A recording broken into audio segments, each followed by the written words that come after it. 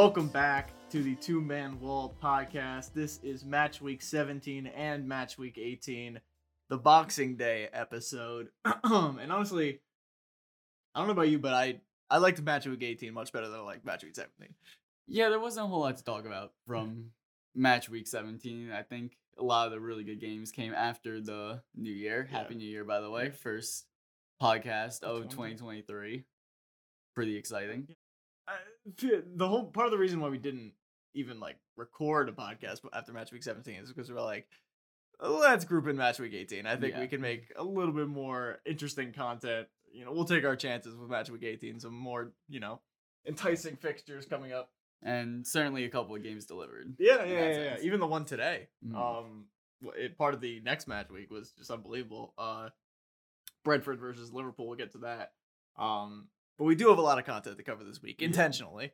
So instead of going game by game, we're going team by team in what is known as the 90-second roundups.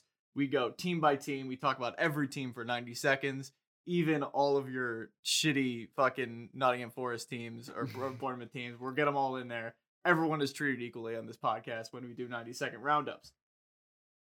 However, we will start off with a worst team wins update. First of the new teams since the redraft. So if you're new to the Two Man Wall podcast, the worst team wins competition is competition between me and Ethan. At the beginning of the season, we drafted teams that were all worth at least £80 million in official FPL kind of fantasy value. So each player has their own value. The better players have higher values, and we need to fill at least 80 million worth of players and an 11 that gets the least amount of fantasy points during the season. So we're basically betting on what players are going to flop the most. So getting the most points is inherently bad, as Ethan will tell you. I continuously do better. Indeed. Yeah, new teams, but similar story. I beat Braden in both game weeks. My team, Garnacho Cheese, in match week 17 and 18 had 24 and 19 points respectively, while Braden's team, Jesus Died for Our Top Bins, had 31 points and 26 points. So I narrowly increased my lead. My team, Garnacho Cheese, has 509 points, and Braden's team has 691. So still a big gap, but I still have a lot of players out injured. Firmino, Richarlison, Sinistera, they'll be coming back in the next couple of weeks, and then maybe that levels out the playing field. I could certainly use some injuries of my own. You need injuries. Holland's injury history, I'd appreciate it if that came around at some point. Núñez is still missing though. Yeah, he's still. I'm waiting for him to get off the IR. That's for sure. But without any further ado, 90-second roundups, match week 17 and match week 18. So again, without any further ado, 90 seconds on the clock. We go alphabetically during these, and we will start with the Arsenal, who continued their form from before the World Cup, a 3-1 win versus West Ham and a 4-2 win at Brighton. What more can you say about this Arsenal team than they just really haven't missed a beat? No, they haven't. And the big question was how much of a factor would Jesus' injury, be. Mm-hmm. And Nketiah so far has scored more goals in his last 2 games than Jesus had in his last 10 for Arsenal. Now, obviously, he's not providing, all of the other things that Jesus provides in a game. But still, he is getting the goals, and in the end, goals win games. Yeah. And I tell you what, at halftime of the West Ham game, I felt silly forgetting that Arsenal were top of the league, because I was a bit worried there, honestly. They didn't look too incisive in the first half, but once again, they responded brilliantly in the game, and they turned it around in a flash. With 15 seconds left in this segment, I could go on for 2.5 podcasts about what Arteta has done with this team, what each and every player has contributed to this team, but it's been the mentality, especially in those earlier fixtures, like with the Fulham game they came back and won. Like, it's been this comeback mentality that's gotten them to this point, and they just continue to roll. 3-2-1. That'll do it for Arsenal. Moving on to Aston Villa. 3-1 loss to Liverpool and 2-0 win versus at Tottenham Hotspur Stadium. Very impressive performances under new manager Unai Emery. Yeah, obviously the latter performance more impressive than the first one. Although they stayed in the Liverpool game for a while, they got it back to 2-1, and I thought they played very well. They were pushing for that equalizer. In the end, Liverpool got a closer from, I have no idea who. It was his first Premier League goal. I can't remember his name. Some 18-year-old kid. But the Tottenham win was very impressive. Yeah. They never allowed Tottenham in the game. I think it's part Aston Villa playing very well and part Tottenham just being completely depleted and lackluster. I mean, they had Brian Hill playing alongside Harry Kane and Son. So definitely didn't have their ideal front three, but they really didn't create any chances, Tottenham, and Villa pounced on theirs. I think that if you look at this Tottenham game from, untrained eye, you might think, what a poor performance from Spurs, which it was. But this is not unlike what they've been playing recently. They've just gotten away with it. Yeah. Like even in that what's it called? In the 2-2 draw with Brentford, and you know what? Let's stop talking about Tottenham. This is Aston Villa's segment. Aston Villa again, the 3-1 loss to Liverpool. I don't think it was necessarily a bad performance, but the structure of Unai Emery's kind of tactical system, they just made the most of it against a Tottenham team that, again, we'll get to, is not playing up to their normal standards right now. Move on to Bournemouth. 2-0 loss to Chelsea at Chelsea. 2-0 loss to Crystal Palace at Crystal Palace. These are on brand for a Bournemouth team that I feel like has been better than on brand thus far this season. Yeah, I mean, I guess you could say that. What they're saying, 15th in the table, but I think they're just barely hanging on. It is a very close relegation battle this season. I mean, Southampton sit rock bottom with 12 points. Bournemouth probably are on 16 or 17 points this season. I'm not entirely sure of the exact number, but Bournemouth cannot be complacent, and I'm sure they aren't. Again, these are just two unimpressive performances from a team where you wouldn't expect too much more. Yeah. So far, they've done enough to get by, but the performances have to be better from Bournemouth. They really do if they want to stay in this league. Yeah. Again, on paper they should be going down, so they will need to play above the sum of their parts, which they have gotten some very decent results this season thus far. But again, we're not even halfway through yet. And something tells me that this Bournemouth team is not going to be able to sustain the over performances that have even gotten them to 15th at this point. And these are kind of the performances that we saw, just like 2-0 against a Chelsea team that's not playing well. If you were ever going to take points off Chelsea, as Nottingham Forest did, it would be now. And then a Crystal Palace team, which you never really know what kind of team you're going to get on the day, but you want to put up more of a fight than they put up. And I think that the fact that they haven't really been, if they were sitting 12th, I would have said okay, I think even if they were poor, they could stay up. Sitting 15th in a very close relegation battle, I think it's going to be tough for them to stay up. Yeah, I mean, right now they're only 2 points outside of the relegation zone from Nottingham Forest in 18th. Yeah. And like we said, there's just not enough quality there. There's teams with a lot more quality coming for them. 3, 2, 1. We move on to Brentford FC with a fantastic run of form. 2-2 versus Tottenham. 2-0 win at the London Stadium. And then a 3-1 win at home this afternoon against Liverpool. What a run of form for the Bees. Yeah, absolutely. They did very well to not succumb to the Tottenham comeback, I think, as many teams fell victim to prior to the break. Easier said than done. Yeah. And then, obviously, what more can you say about the 2 wins? At West Ham, very convincing, although, not the best of teams. But then the home win against Liverpool was definitely the icing on the cake. And they deserved it, too. Yeah. They outplayed Liverpool. They got through the difficult period of the game. I think it was inevitable that with a 2-0 lead at halftime, Liverpool getting an early goal in the second half, they were going to have to suffer a little bit. But they suffered, and in the end, they got that third and crucial goal. And Klopp made his normal excuses, but it takes nothing away from Brentford's fantastic performance and fantastic run of form. 3, 2, 1. We move on to Brighton and Hove Albion. A 3-1 win at Southampton and a 4-2 loss at home to Arsenal.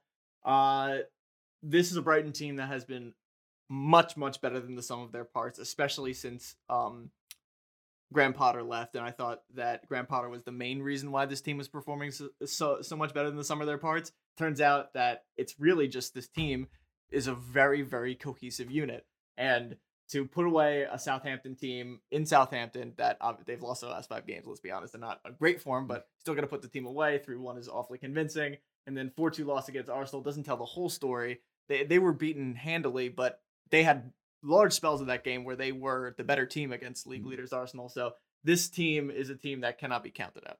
No, definitely not. And even despite the loss to Arsenal, you could still tell that the brand of soccer they were playing was impressive, in the same brand of soccer they were playing under Potter. And even though the results have been not quite as consistent as they were under Potter, even though they have been good, without a doubt, the quality of soccer is still there. And this is a Brighton team that was still missing McAllister, still missing Welbeck. They were playing Trossard at the 9. Although I will say that Matoma took over this game completely.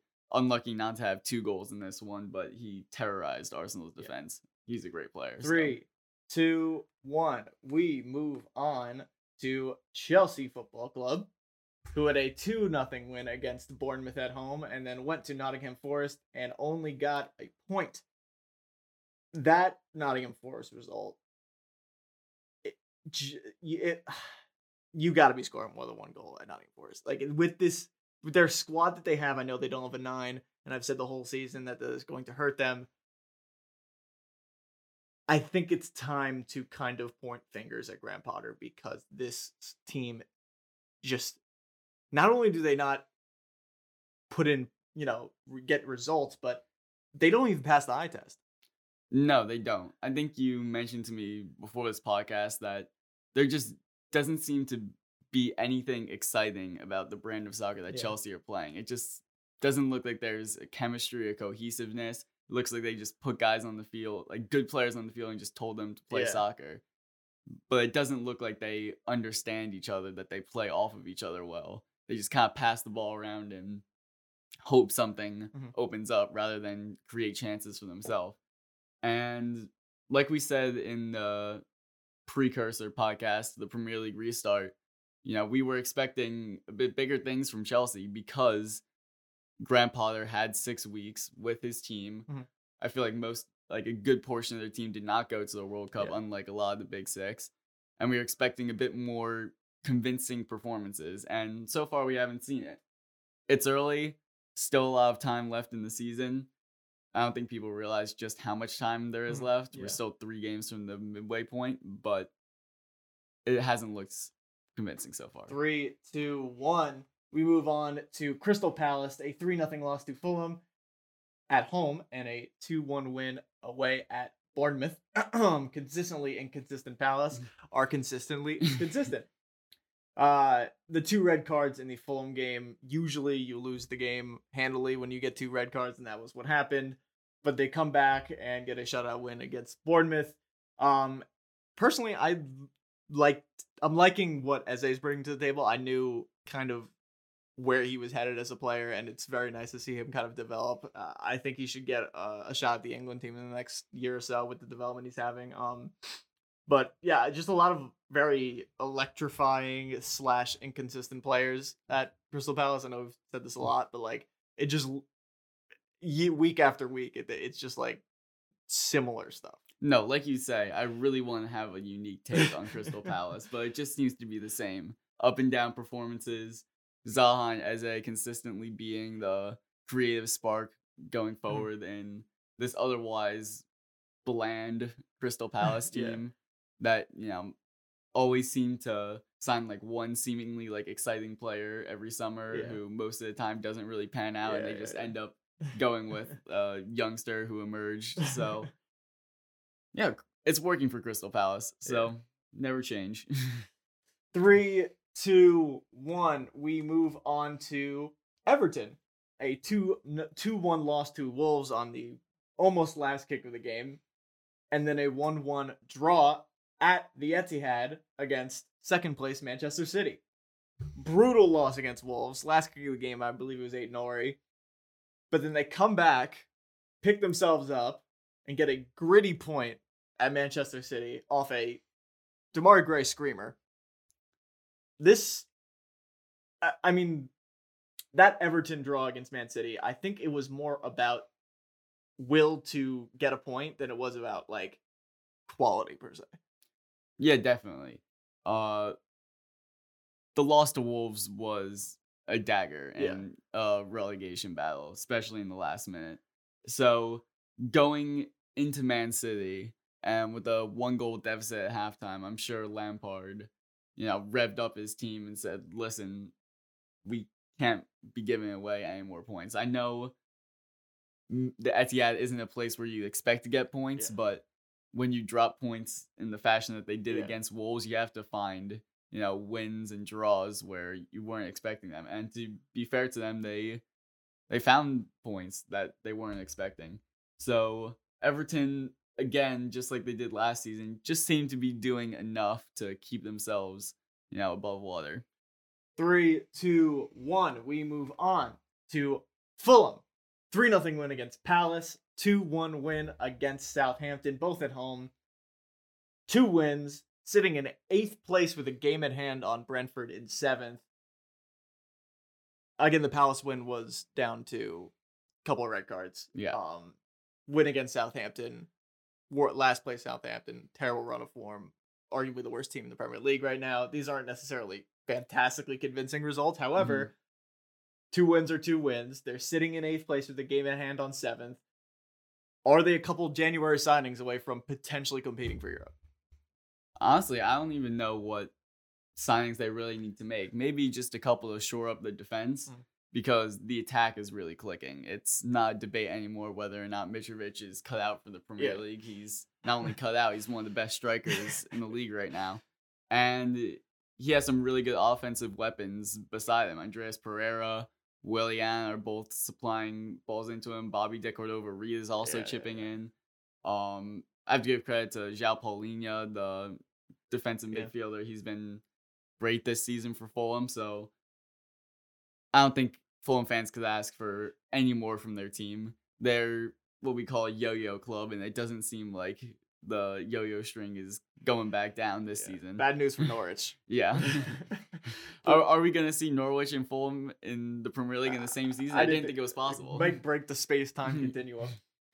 Anyways, we move on to Leeds United. 3-1 loss to Man City at home, and then a 0-0 draw to, at the time, second place Newcastle at home. Gritty point versus Newcastle, currently sitting 14th with games at hand on a lot of teams.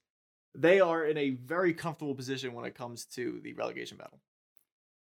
You never want to be too comfortable, but like we said, it's a very close relegation race, and I don't think many people have them near the drop zone right now. Again, they're 14th, but points-wise, they're not terribly far off. But I don't think Leeds will be disappointed with what they've done in these last 2 games. Man City and Newcastle, 2nd and 3rd in the league, respectively. Getting a point from one of the 2 games, especially away at St. James's Park, very difficult place to play and get points from.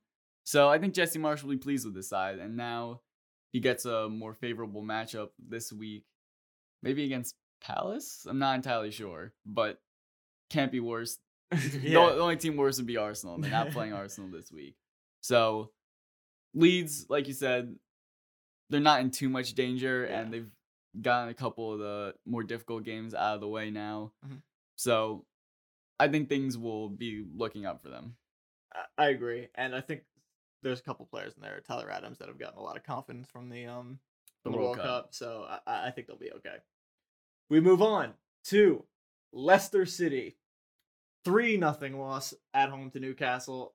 2-1 win versus Liverpool. No, 2-1 loss versus Liverpool. 2 L's against two, again, tough teams. If not for Wout Faez match fixing, may have gotten a point off of Liverpool because they were very much contesting in that game offensively. But with this, the Brendan Rodgers hot seat, which had cooled down significantly since the first, 7-8 games of the season, probably is starting to warm up again. Yeah, possibly. Again, Newcastle, Liverpool, they're two good teams, but it was more about the eye test. Against Newcastle, they were completely and utterly dominated. They were destroyed. They were taken apart, never in the game whatsoever. I will say that they did not have James Maddison, so perhaps Rodgers will get a bit of slack in that regard. But nonetheless, this Leicester team has been underperforming all season. They still have the quality to be a lot better than this, and it's the same old problems. The conceding goals from set pieces. I mean, Face for the first couple of games when he came in seemed to be helping out defensively, and now he's just brutal goal. He's just scoring the goals for Darwin Núñez. Exactly. He's got sick of seeing him miss chances and just thought he'd put him in himself. He might see himself move to Chelsea as a number 9. I don't know. Seriously, he scored more goals than Aubameyang in the Prem since he's come in. Leicester. I think that, again, I believe in Leicester and I believe in Brendan Rodgers, but just the way they've been playing right now, they need to snap out of something in order for them to pick it up. 3-2-1, we move on to Liverpool Football Club. 3-1 win at Aston Villa, 2-1 win versus Leicester, and a 3-1 loss at Brentford this afternoon. Darwin Núñez, look, there's something. It's mental. I truly believe that this guy is talented, but he's in his own head. Like, he's completely in his own head. If you watch the chances that he's missing, it's like he's completely in his own head, and he's getting there, and he's like, I'm gonna do it. Like, I'm really gonna do it, and he doesn't do it. Like, it's tough. It's tough to watch, and like, I just shit on this, Lautaro Martinez for missing chances. Like, it's completely mental for him, and it's clear that it's just mental. No, definitely. And that's just the way it is for strikers. The longer a goal drought goes on, the harder it is to break it. It's that simple. And if you watch Núñez play, he's playing really well other than the finishing. Like, he's making really good runs, and he works really hard, and he gets himself in these positions. Again, obviously, I'm sure many of the listeners will have seen the chance he missed against Brentford, but he makes a really good run, latches onto the pass, takes a perfect touch around the keeper, and you just can't steer it past Ben Mee. It's like you said, it's all in his head, and he just is desperate for a goal right now. Right now, they're sitting 6th, 4 points off top 4, having played an extra game. So they're going to need quite the run of form in the last 20 games of the season to contest for top 4, especially the way some of those teams up there have been playing. Moving on to Manchester City. 3-1 win at Leeds. Come back home and drop 2 points to Everton Football Club. Haaland scoring 3 goals in the 2 games, but again, City is not showing, and this is part of the reason why they didn't generate enough chances to score against Everton.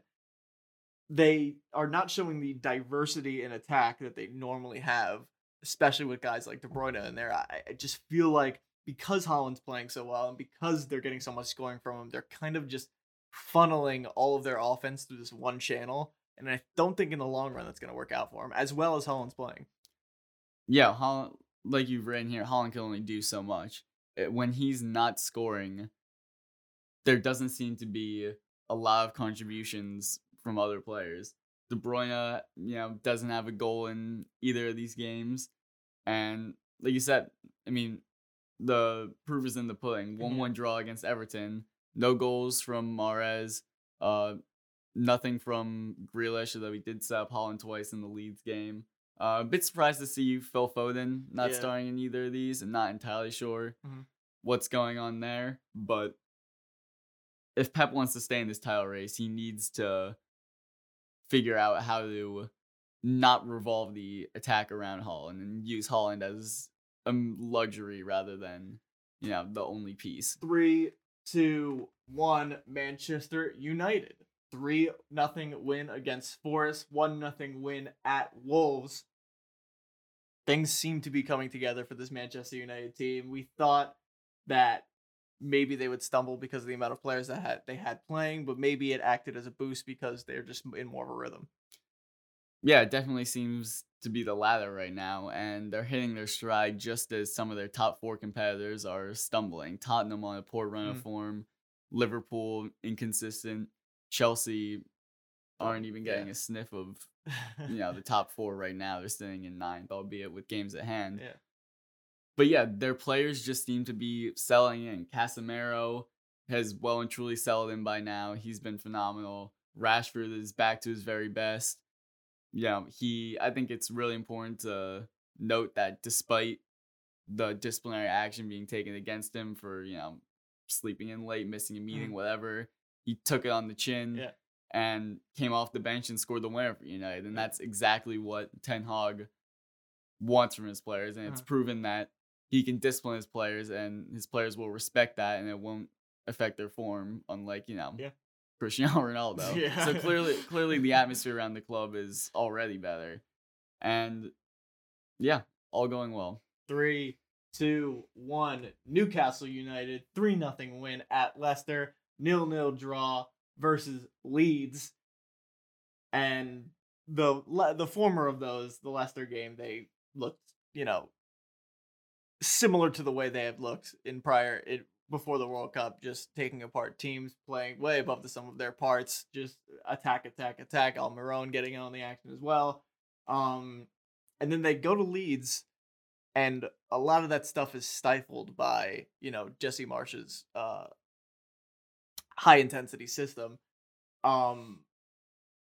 When before Newcastle looked like this top 4, as big 6 as they come, this one kind of humbled them a little bit. Now it's just a game, obviously. Even a lot of the big 6 teams, as we've seen, have had games, but this one seemed to be a little humbling. Yeah, I mean, Leeds have been a problem for a lot of teams this season. This is very unlike Leeds playing in a low-scoring game. Obviously, we saw before the break they were just involved in 7-goal thrillers left and right. So it's not a worrying result for Newcastle. They couldn't be perfect forever. And again, they showed their quality against Leicester in fantastic ways. The Almiron goal was just so well worked, and it capped off an amazing performance. And like I said, the best is yet to come for this Newcastle team. Alan Saint-Maximin only has first appearance in a while towards the end of the Leeds game. So once he gets back to full fitness and starts, there'll be a problem. Nottingham Forest, 3-0 loss at Manchester United. Come back home and take a point off Chelsea. Very, very big performance for Newcastle. Not for Newcastle, for Nottingham Forest. And I said before, I like to point out, I said this before the season that I don't think I said it on the podcast. I might have said it to you private, but Nottingham Forest is the biggest field in the Premier League. I might have said it on the preseason podcast. Nottingham Forest is the biggest field in the Premier League. I thought they were going to have a lot of trouble with Big 6 teams because those teams have the most talent. They can just whip the ball around the field and are just going to tire out Nottingham Forest having to defend a bigger field. But it seems to be the opposite because 1-1 game wasn't a 3-3 draw where they led a lot of goals but scored a lot of goals. It was 1-1, very low scoring, didn't give up a lot of chances. So I think this is, an extra good performance from Nottingham Forest's point of view because they were able to do it despite their field. Yeah, definitely. Nottingham Forest have shown this season that they can be up for the big occasion on their home turf. Obviously, they got the really big win early in the season against Liverpool, and now the draw against Chelsea. Away from home, it's a different story, but those aren't always the games you have to win. Yeah. They're not trying to win Premier League titles here. They just want to survive. They're not expected to go to Old Trafford and take points. Yeah. But if they can get points where, again, they're not expecting them, like against Chelsea, that bodes well for them, and they just have to work on getting points where it's seemingly more probable for them. I'd like to see them probably take 3 points off of a relegation team before I can say that they've kind of turned a corner. But again, this Chelsea result is as good as they come from a Nottingham Forest point of view.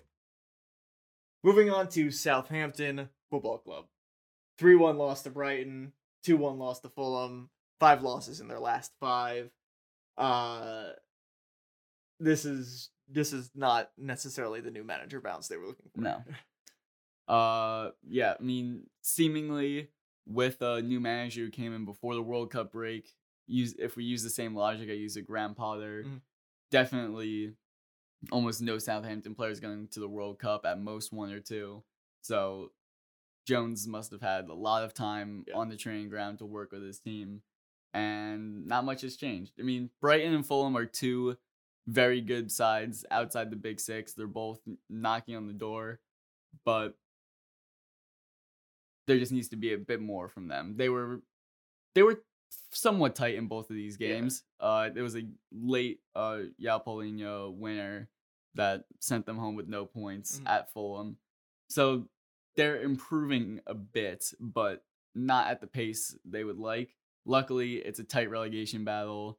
A lot of games left to go in the season, and they could really get a boost playing at home against Forest this weekend. 20th versus 18th. If they can get a win there, they almost definitely take themselves off the foot of the table. So they should definitely be up for that one. 3, 2, 1. Move on to Tottenham Hotspur. A 2-2 draw at Brentford. Come back home and lose all 3 points. 2-0 loss to Aston Villa. I don't think that they're getting away with their poor performances anymore. They're not getting away with losing on XG, giving up big chances, and scoring their mediocre middle of the road chances, which they've been getting away with thus far, and has gotten them comfortably in the top 4. But it's beginning to catch up to them. Again, they have a lot of injuries. Getting Richarlison back on the form he's on is going to be a insane boost for them, especially attacking. They scored 1 goal in these 2 games. 2 goals. 2 goals against Brentford and Villa. 1 of them at home. They definitely need some attacking reinforcements. It's not obviously right now they need attacking reinforcements.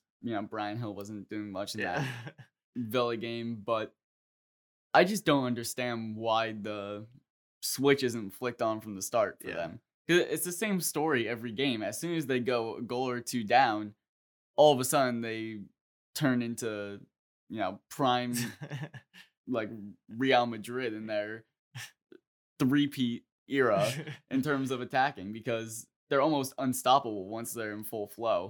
And so I don't understand why it just doesn't happen for them from the start, and only Antonio Conte will know. 3, 2, 1. We move on to West Ham United. 3-1 loss to Arsenal at the Emirates. Come home and lose 2-0 to Brentford.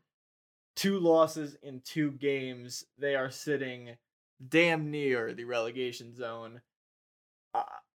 David Moyes has gotten them pretty far in the last couple seasons.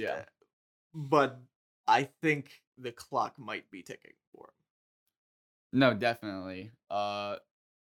He will get a bit of extra latitude because of, like you said, his track record in the last 2 seasons.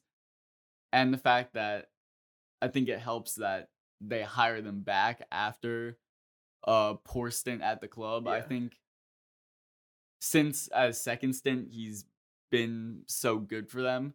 I think he will get a bit more slack.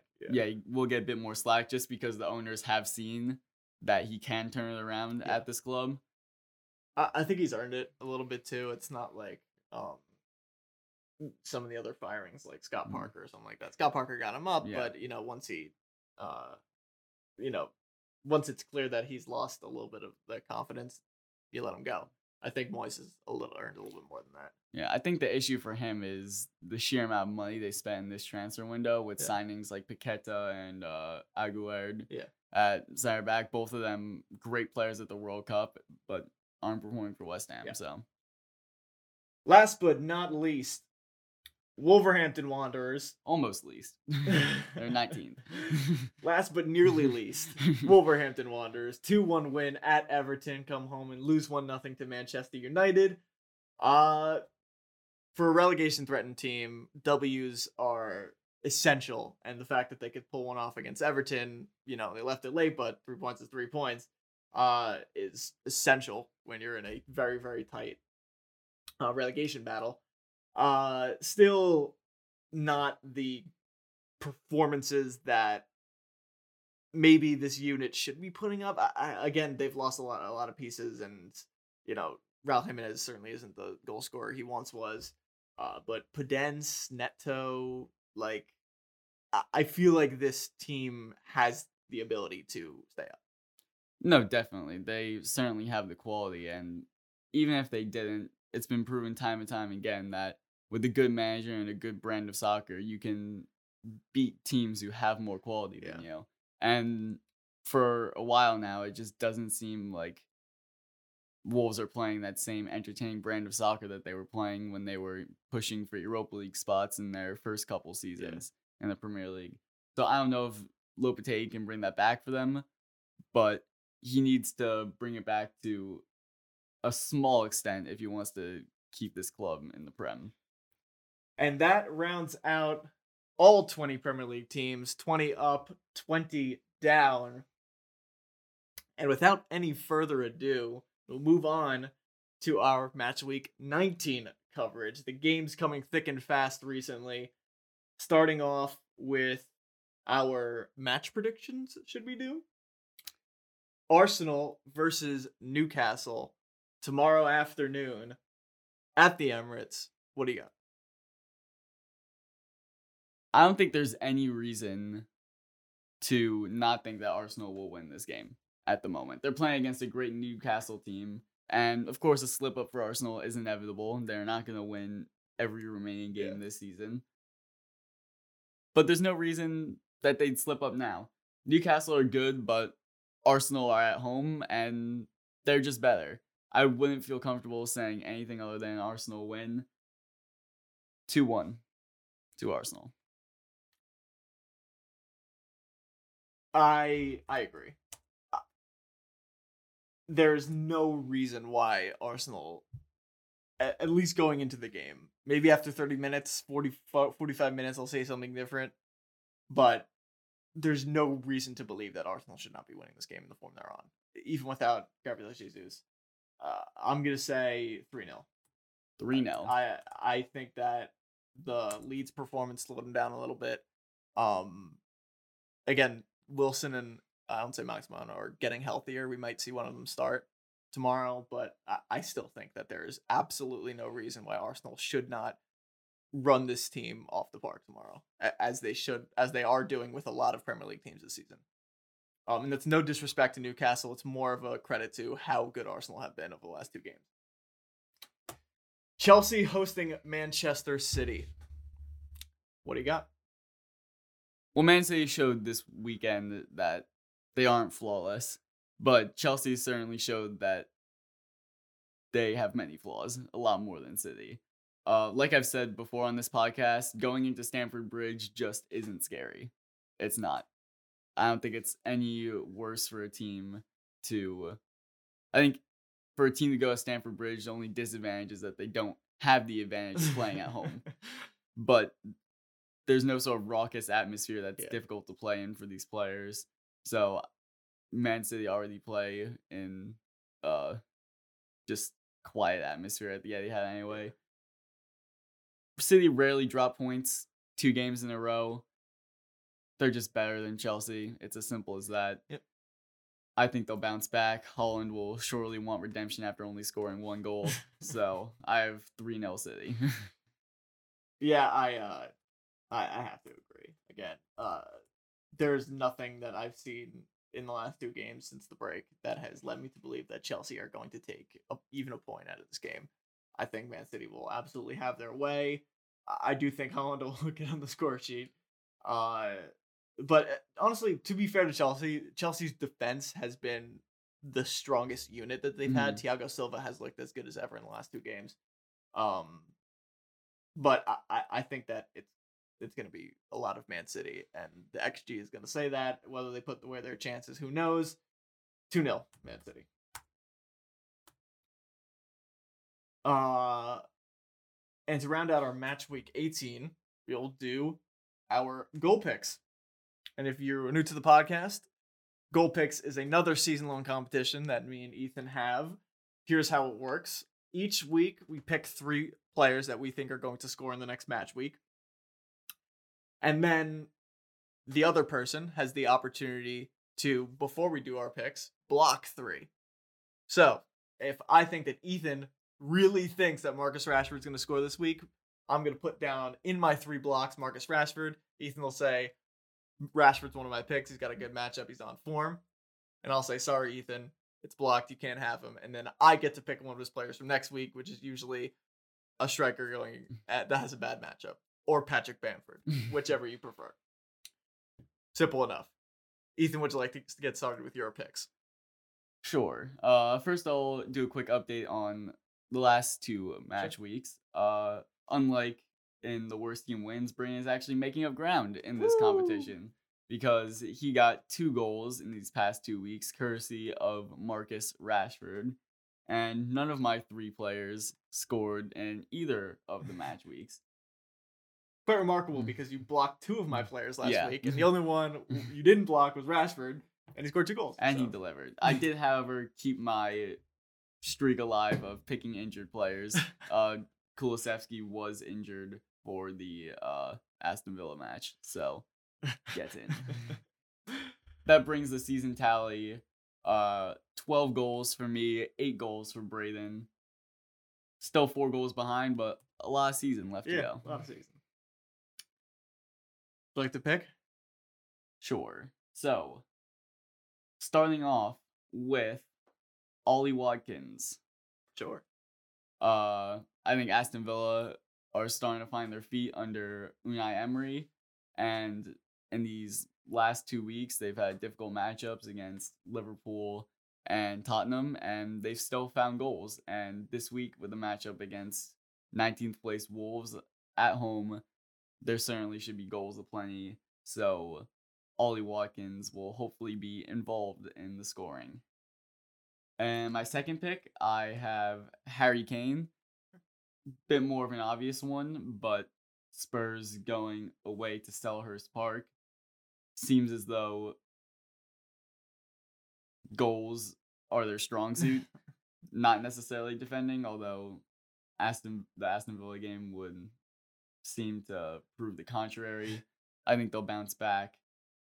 With the win, I don't know, but certainly with goals, and Kane seems to be a part of it usually. And with my third pick, I'm going with Martin Odegaard. Okay.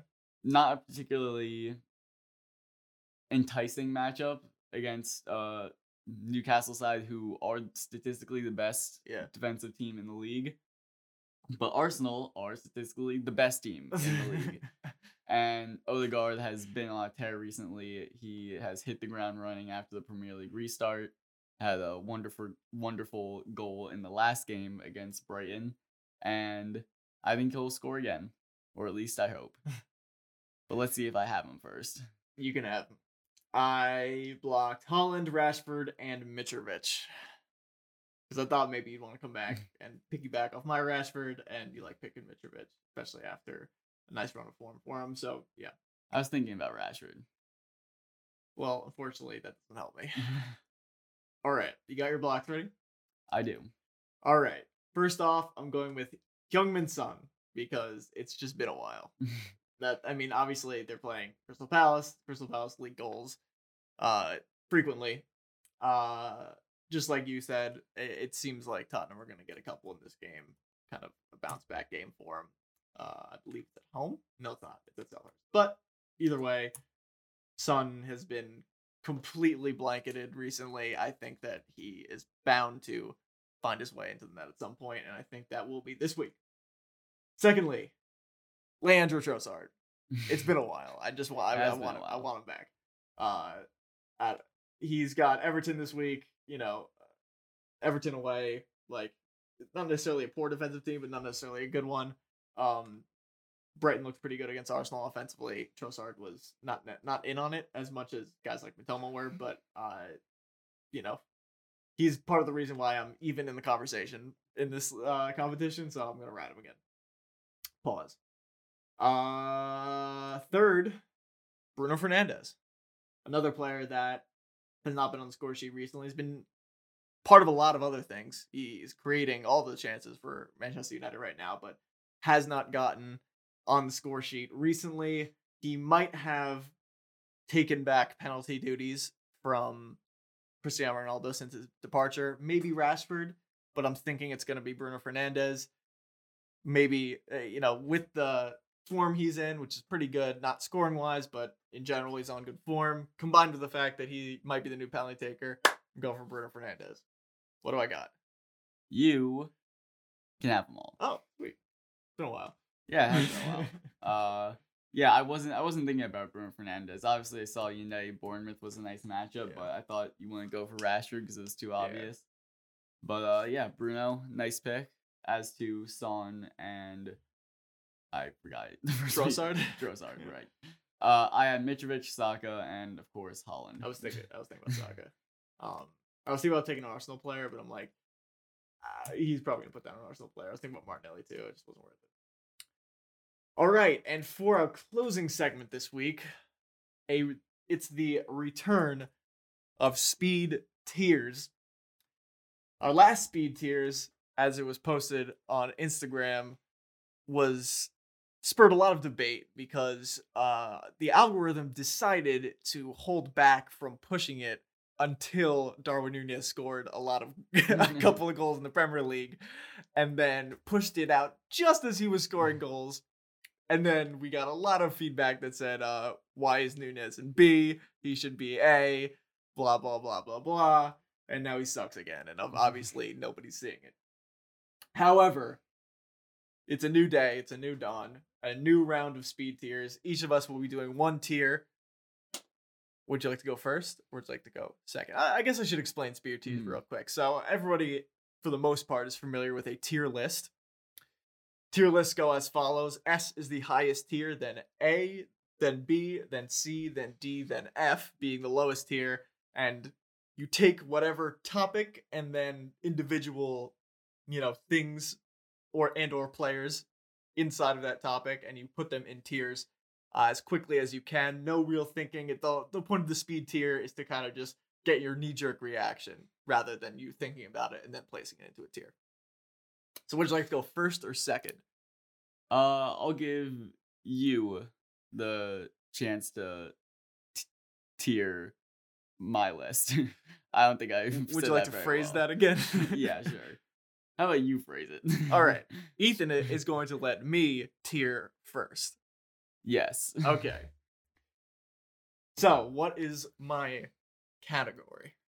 You are going to be ranking Premier League games so far this season. And before we start, I want you to choose your own criteria, because there's a number of ways you could go about it. You could say which game was the most memorable, which game was the most exciting to watch, which game had the biggest impact on the season. So I'll let you... I'm going to say that excitement. From a 90-minute perspective, no real outside factors. Kind of just from a 0 minute to 90th minute, like most exciting to watch, like an episode, an isolated episode. Okay. Are you ready? I am ready. And here we go. Liverpool 1, Leeds 2. Somerville scores a last-minute winner at Anfield. A. United humbled 4-0 at Brentford. S. Liverpool 9, Bournemouth 0. B. Chelsea 2, Spurs 2. B. Newcastle 3, Man City 3. A. Liverpool 3, Brighton 3. C. Manchester City 6, Manchester United 3. B. Spurs 4, Leeds 3. C. Brighton 4, Chelsea 1. Arsenal 3, Liverpool 2. C. Spurs 3, Bournemouth 2. A. Nottingham Forest 1, Liverpool 0. B. Brentford 2, Manchester City 1. C. Leeds 4, Bournemouth 3. A. I like that game. Liverpool 1, Man City 0. D. Forest 2, Bournemouth 3. C. And that rounds out the speed tier list for Premier League games so far this season. I think I started off like I anchored to a like a weird point, and I was kind of just like doing the whole time I was ranking the next one off the one I did just before it. So like I don't know. If I had to go back and listen to what I did and explain my answers, I don't know if I could have done it that well. It was very knee jerk, which is again the point of the segment. But I went kind of off like, you know, I didn't want to go just by goals, because if I went just by like the number of goals, then it would just be very like, you know, vanilla. So I kind of tried to mix it up a little bit, kind of like that Bournemouth Leeds game was one of my favorite games of the season. I like that game a lot, so I want to give that credit. And obviously that Brentford game was just my favorite game of the season. Like I had to leave that in its own tier, especially early in the season. And Maguire was the culprit for most of it, so I kind of needed to give that one the credit it deserves. But yeah, I like that one. That was good. Okay, Ethan, your category will be Premier League nicknames. So each Premier League team has their own unique nickname. Usually it dates back to the 1800s. And you'll be ranking them based on just knee-jerk, like, I like it, I don't like it, it's lame, it's cool. Yeah. Whatever you feel. Are you ready? I'm ready. The villains. A. The citizens. D. The eagles. A. The bees. B. Lol. I had to. The foxes. B. The reds, or the tricky trees of forest. C. I'm just so taken back by that one. I just had to put it right in the middle. It's just confused. The magpies. C. The hammers. B. The saints. C. Wolves. A. The red devils. B. The toffees. C. The gunners. S. The blues. C. The cherries. C. The seagulls. B. The cottagers. F. The spurs. D. And last but not least, actually second to last, the Reds of Liverpool. C. Last but not least, the Whites of Leeds. I have to go C again because it's just a color. I'm going middle ground for all the colors. Okay. What made the Gunners its own tier? Besides the fact that you're an Arsenal fan, I hope that wasn't a point of bias for you. No, it's just kind of sick. I do like also the Gunners. fact that it's like, if you think back to the like where it came from, like Arsenal was Arsenal because of the fact that there was a military arsenal, like a literal warehouse of weapons near the stadium. Yeah. And this is like the point, like where they played next to. So like the Gunners, it kind of dates back to like, you know, it's not like the Blues. Yeah. What was your reason for the Cottagers? That you just particularly hated them specifically? I don't even know what it is. Like, what's a cottage? Just somebody who lives in a cottage? I assume, yeah. Yeah, that's one I don't get. That's why I didn't like the citizens either. Oh, what? You live in a place? You're a person. You're a living, breathing human? Oh, yeah, that's cool. I think maybe I should have put the villains in S tier. That's pretty cool. Yeah, villains is cool. I would have put citizens in F. I hate that. That's terrible. Yeah. Did I put it in D? What? I think I put it in D. Citizens? Yeah. D. I could change villains if you'd like, but no. That's right. No, it's a gut feeling. It's gut reaction. And with that, we will round out our podcast. A couple really nice, tasty fixtures coming up again. Chelsea City and Arsenal Newcastle. Just one match week coming up. We'll be back in a week's time. And with that, we'll say goodbye. Adios. See ya.